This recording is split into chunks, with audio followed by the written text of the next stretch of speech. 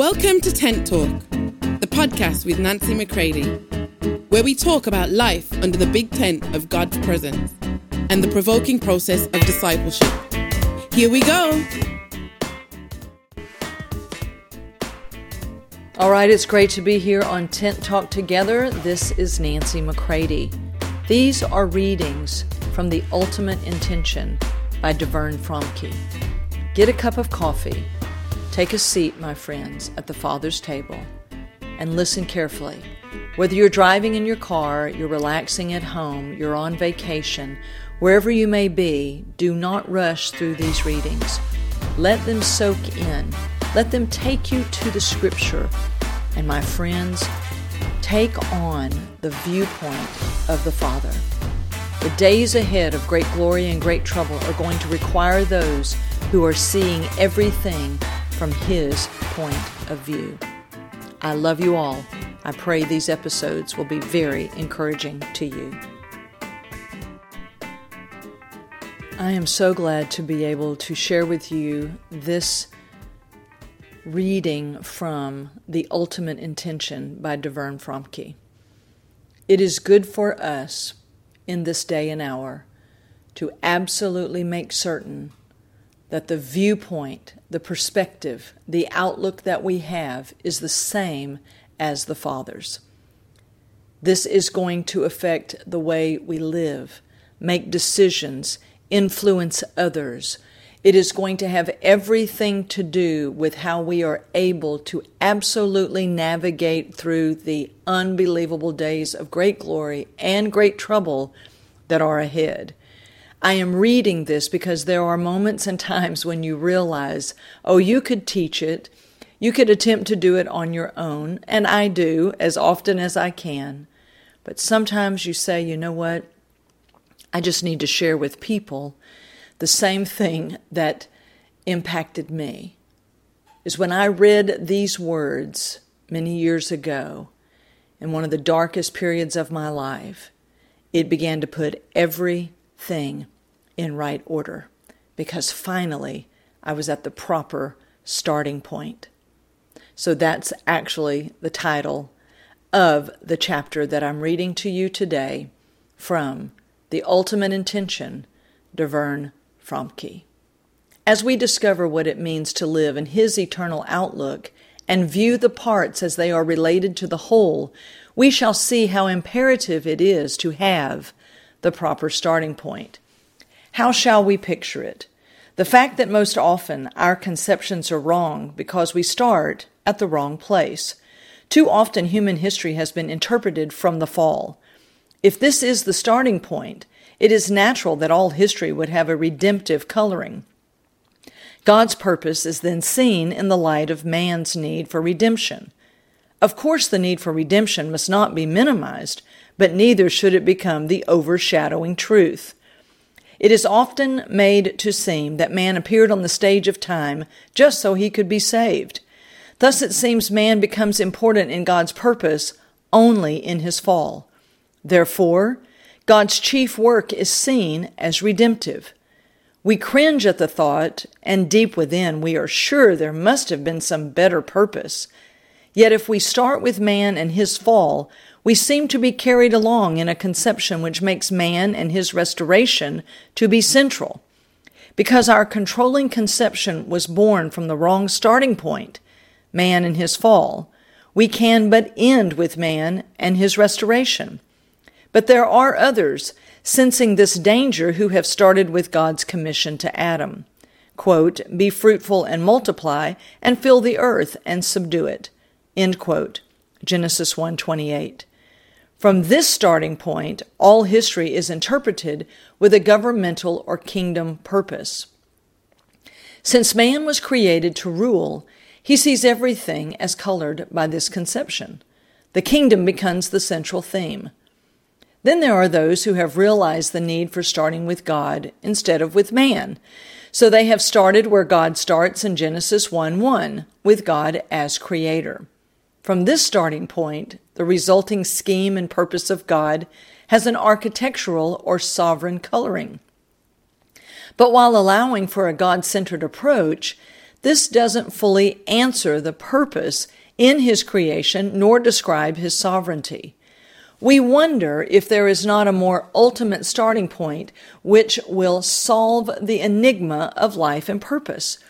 Suddenly we recognize why the Apostle Paul always started back in the heart of the eternal Father before the foundation of the world. Paul always started with God's vital or self-sharing fatherhood. It was not with the Father's varied activities, nor with His wondrous attributes that Paul started. It was with the person who He chiefly is, the Father. Thus, God's vital fatherhood is seen to be the controlling and ultimate factor which determines all His activities. From this ultimate starting point, looking out from His paternal eyes, we see all that the Father purposed as His ultimate intention or eternal goal. Everything takes on full meaning when it has a paternal coloring. We understand why He has done all He has. New light breaks on the future. What would a father desire, purpose, and ultimately intend? The next lesson will consider this eternal outlook from the heart of the Father. But before turning to a more detailed consideration of God's original purpose, let us make sure we understand how imperative it is to have an ultimate starting point. If you will open almost any present-day religious book or periodical, you will discover the degree to which modern Christendom is centered in man. Furthermore, God's primary purpose is set forth as redemptive. The overshadowing theme of religious writing is man's fall, his various needs, and God's provision for meeting them. In this way, God is always related to man's benefit, man's blessing, and man's future. Man becomes central, but is this God's intention? This evidence of a man-centered approach and message indicates the desperate cancer which is eating at the heart of Christendom. It is the result of a warped concept developed by blinded man who has, ever since the fall, made all to center around and for himself. To discover the truth of this broad indictment against modern Christendom, the reader is invited to consider not only how God is central in the universe, but how His vital fatherhood is the controlling factor which determines His plan, purpose, and intention. What did the Father intend in the eternal past, had sin never entered the world? It has been this writer's conviction for many years that Paul unveils in the Ephesian letter that which had always been in the mind of the Father. A moral father could not do otherwise than allow moral agency to his created children. Thus, the entrance of sin was not in any way necessary, nor was it designed, nor has it altered God's ultimate intention or purpose. The crisis arose because of man's action outside God's purpose. Therefore, we see, as we observe man's failure, that God's ultimate intention, though, has never changed. From eternity, the paternal purpose in the Son. How shall we make it clear that there is an eternal purpose hidden in the Father which has never been involved in time? This is clearly set forth by Paul in Ephesians 1:4. Quote, according as He hath chosen us in Him before the foundation of the world. End quote.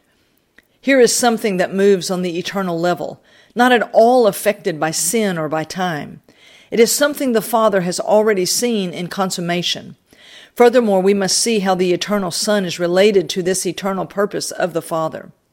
We have been so prone to relate Christ to the redemptive activity that we have hardly appreciated how He is related to eternity and the Father's purpose. Perhaps we can move the eternal Christ into a proper frame of reference by asking, if man had never sinned, would all things have been summed up in Christ? Ephesians 1:10. If man had never sinned, was it God's plan for all to be in Christ?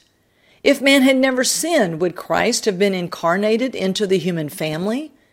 It seems evident from Paul's writing in Ephesians, as he moves on the eternal level, that the Father intended for His Son to be a means of accomplishment, not because sin entered, but even if sin had never entered.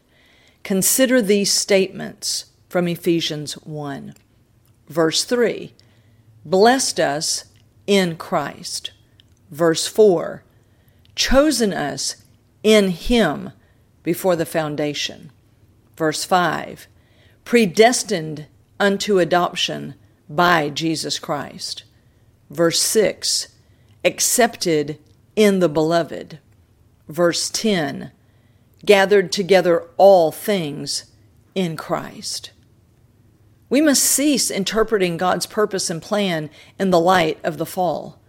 This which we see in Ephesians is what the Father intended to realize in His Son, and it has never been affected by sin, the fall, or time. It was this purpose, which had previously been a mystery, that the Apostle Paul was now unveiling. The Father intended for His Son to have a body to express His life, Himself, in the world now and before all creation in the ages to come. We can quickly see how this ultimate intention for the Son and His body springs out of God's paternal nature and desire. We can also understand how the Father marked out for Himself a vast family who would share His life, nature, spirit, vision, purpose, and dedication. We can further see how this family purpose was to be accomplished both through and for His eternal Son. We have said that God's line of purpose was to have gone upward without a break. But because man must be allowed opportunity to choose cooperation in God's purpose, we see how man also could choose to go his own way. As a result, God's plan in time necessitated the incorporation of the redemptive plan. But He never intended that this redemptive phase was to overshadow the original eternal purpose. As we have said in temporarily spotlighting redemption, we have too often thrown the matrix out of which it emerged back into the shadows until it has almost been overlooked. I like the way Watchman Nee puts it. Quote, we only see history back to the fall. God sees it from the beginning. There was something in God's mind before the fall, and in the ages to come that thing is to be fully realized. God knew all about sin and redemption, yet in His great purpose for the church set forth in Genesis 2, there is no view of sin. It is as though, to speak in finite terms, He leaps in thought right over the whole story of redemption and sees the church in future eternity, having a ministry and a future history which is altogether apart from sin and wholly of God. It is the body of Christ in glory, expressing nothing of fallen man, but only that which is the image of the glorified Son of man. This is the church that has satisfied God's heart and has attained dominion. As we move away from our earthbound viewpoint to the heavenly vantage point of eternity, we shall see the wonders of His eternal purpose encompassing, but far exceeding, the wonders of redemption. For the Father from eternity had a wonderful purpose for Himself, which of course included man. Redemption is not the end, but only a recovery program. It is but a parenthesis incorporated into the main theme. This is the reason for insistence on starting in the Father heart with His desire, purpose, and intention. By doing this, we shall see Christ from a very different point of view. He is not related primarily to man's need, but to the Father's ultimate intention. Since God's plans and purposes are not determined by man's need, let us henceforth see how all things take on new meaning and purpose when they are properly related to Him for His honor, glory, pleasure, and satisfaction. Oh, my friends, what a fantastic thing to finally back up far enough to where we finally can see all things from God's point of view. Oh, my friends, everything in Christ, everything for the Father. Oh, this is going to be good to share these readings with you in the episodes to come. Listen to it, think upon it, Don't rush through. Give time for the Father, the Son, and Holy Spirit to speak to you. Might be good to just have a seat at their table, get you a cup of coffee, sit back, and let them show you the real, true view of things, their ultimate intention. Until next time, love you all. For more information on Nancy, please visit nancymccready.com or follow her on social media at NB McCready.